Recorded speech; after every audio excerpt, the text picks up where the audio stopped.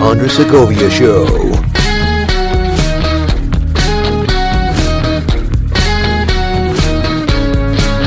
Greetings, everyone, and welcome to the Andre Segovia Show. I'm your host, Andre Segovia. On today's episode, I got a series of news items that you need to be aware of, especially if you're in the Los Angeles area. Some other stuff is statewide also, so tune into that. So if you're out of California, it's okay. You gotta know what's going on in the movement to fix California and save California. But before I get started here, I basically made coffee my co-host in just about everything that I do. So sip to coffee. Today's coffee is the French roast blend from Ranger Candy Coffee Company. If you're not familiar with Ranger Candy Coffee Company, they are a veteran-owned, handcrafted premium coffee roaster located in Shoehorn Bend, Arkansas. They offer a variety of single origin and flavored coffee. Their coffee is roasted and packaged by husband and wife duo Larry and Sierra Littlefoot in America to order to ensure customers receive the freshest coffee available. Ranger Candy Coffee Company also partnered with Disabled American Veterans, a 501c4 nonprofit that supports combat veterans in their post-war readjustment process. They donate a portion of their profits to them as a way to give back. So when you shop at Ranger Candy Coffee Company, know that you are supporting not only a veteran-owned small business, you are also supporting an outstanding veterans nonprofit. So check out Ranger Candy Coffee Company's selection of special blends, K-Cups, single origin, and flavored coffee at rangercandycoffeecompany.com. When you use promo code Andre Segovia, you get free shipping on your order. So go to rangercandycoffeecompany.com, choose your blend size and brew, and taste America in every sip. Let's get to it, shall we? We have a series of updates that I frankly cannot keep all up to date and going with. So to give you a sample of what's happening, particularly for those of us in Los Angeles, the Los Angeles County Board of Supervisors recently voted to extend COVID-19 tenant protections. And I put that up on the blog site of SegoviaRES.com. So SegoviaRES.com is the website that markets my real estate side of the business because I am a licensed broker in the state of California. I'm with Marco Real Estate. License number 019094449. So if you're interested in checking out anything relating real estate and real estate resources, you can go to SegoviaRES.com. For those of you that are used to my website, www.segovia.com, you can find links to my real estate resources through there as well, in case you forget, like, what's the website for the real estate stuff? Yeah, so the blog section is where I'm going to be posting more news articles and seminars and question and answers with attorneys that some of them I intended to have in my program.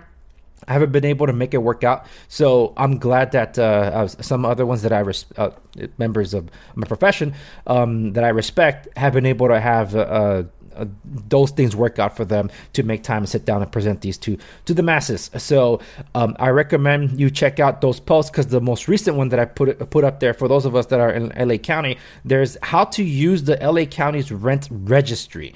What does that mean? If you're a property owner in LA County, you have to register your property because it's a rent controlled or rent stabilization ordinance zone.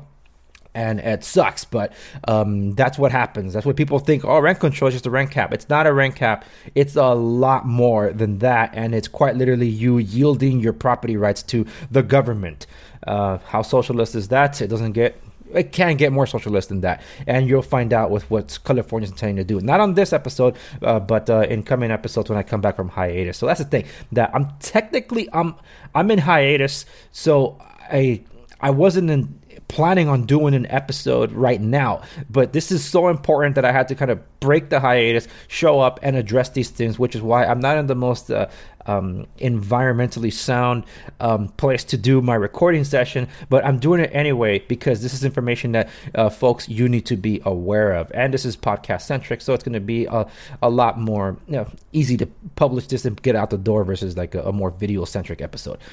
Okay, and if you follow me on Instagram, great. If you don't, it's at the Andre Segovia. A lot of the behind the scenes stuff, a lot of the news and coverage I do there. If you follow me on the other platforms such as Parler, Gab, then you'll find that I don't cover all that much over there. And that has more to do with the fact that the audience that I'm trying to reach out to that are not going to be aware of things that are going on. For example, the Truckers for Freedom would be on Instagram because the big tech oligarchies are always making sure that they're silencing those voices or like shadow banning or throttling any information getting out there. And just like Twitter been banning Truckers for Convoy or the Truckers for Freedom Convoy updates, and even Telegram's been hijacked in a lot of respects. It's becoming a lot more difficult to get some information out there, which is why I'm across multiple different platforms, Parler, Gap, Getter, and I try to go straight to the source to get a lot of this news from the ground, including Rebel News, which is one of the news outlets in Canada, for what's actually going on in Canada.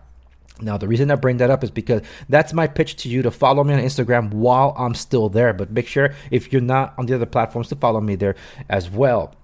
Because some of that stuff will eventually trickle over and affect us here. Some of the stuff actually has happened here, where people have been debanked. Companies have been debanked for either holding a different political opinion, or because there's political opposition that doesn't like them, and they basically flex their connections and networks to force people out or put them on a blacklist, so they're not able to do either commerce or be able to use certain services. It's almost like a social credit system, because technically it is. So there's a lot of that going in. So how do you apply it to the masses? Well, some people, especially in the Christian community, have been concerned about the current jab being the mark of the beast. I strongly disagree with that. It's the implementation of what the government is doing that makes it a lot harder to make that argument. But stay tuned for an episode on locals where I actually get into this with Travis. It was actually between a couple of recording sessions. You know who Travis is. Travis is my co-host on the Critic Corner. So you're not familiar with that, go to locals.com, find my community, or follow the links from my website, and you'll be able to find it there. So there's an episode related to that, so I don't want to delve right into that. But it's stuff like this, unfortunately, that I'm going to read to you that makes it that much harder to make my case. And that is with respects to a couple of Senate bills that are being proposed in California, and then one Assembly bill that's more recent. One of the two Senate bills, Senate Bill number 871, this one is about public health immunizations.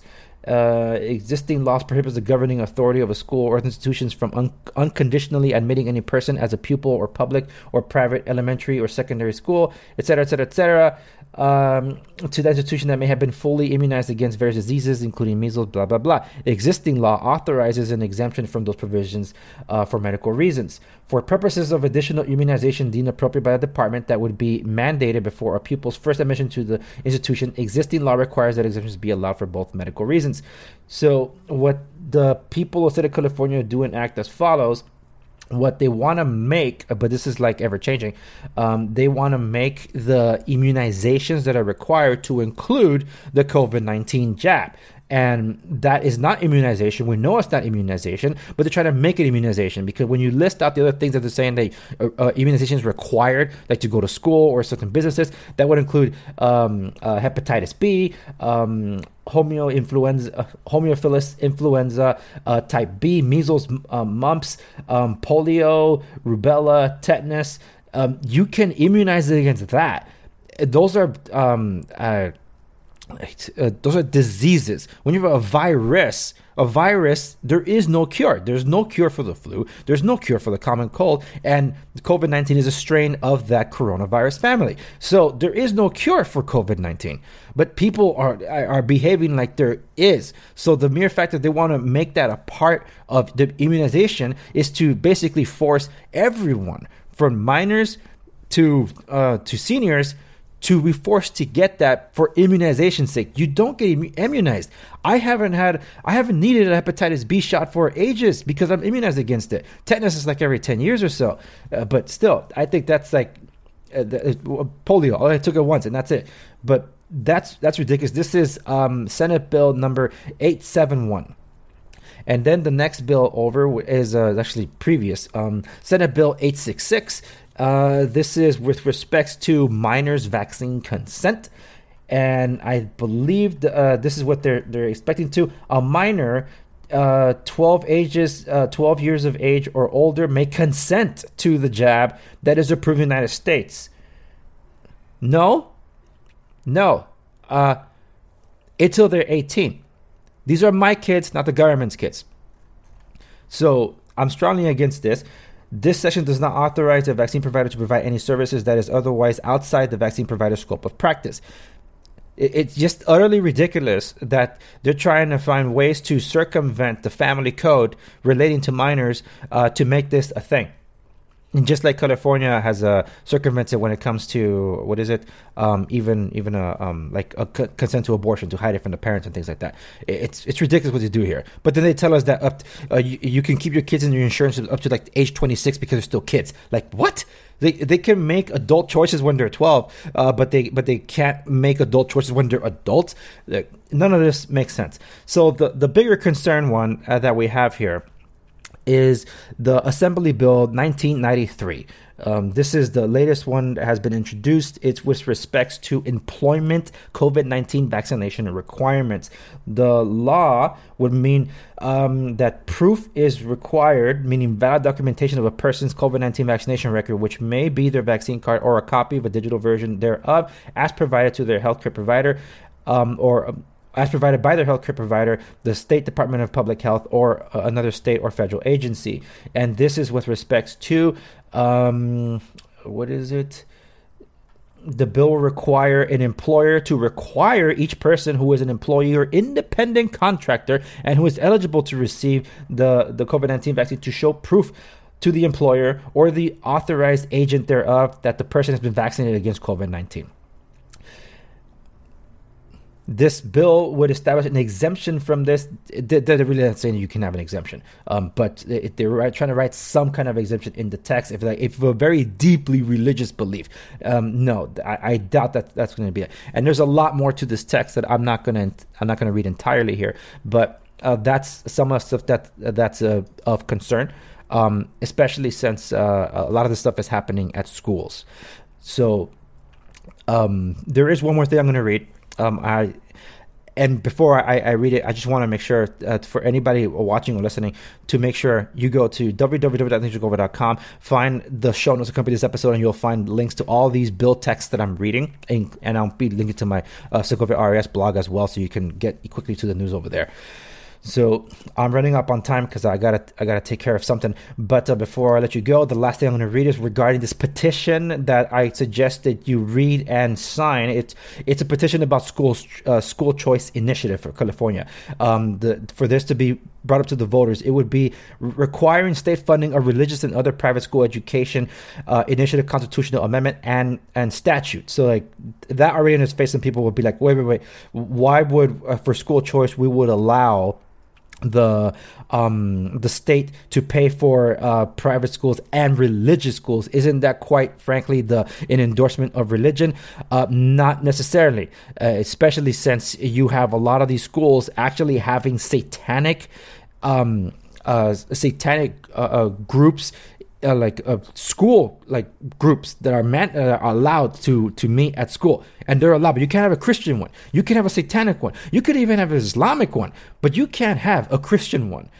So if that's allowed in public school, and some of these things are funding like things like even BLM, then by all means you can fund school choice for private schools and religious. And who says religious is just Christianity? It's not.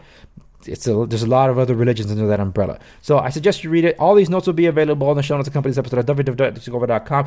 Thank you so much for tuning in to this latest episode of the Andre Segovia Show. The show returns at the end of March. Stay tuned for that. So this was a new episode that came out during an irregular schedule, but I thank you for tuning in.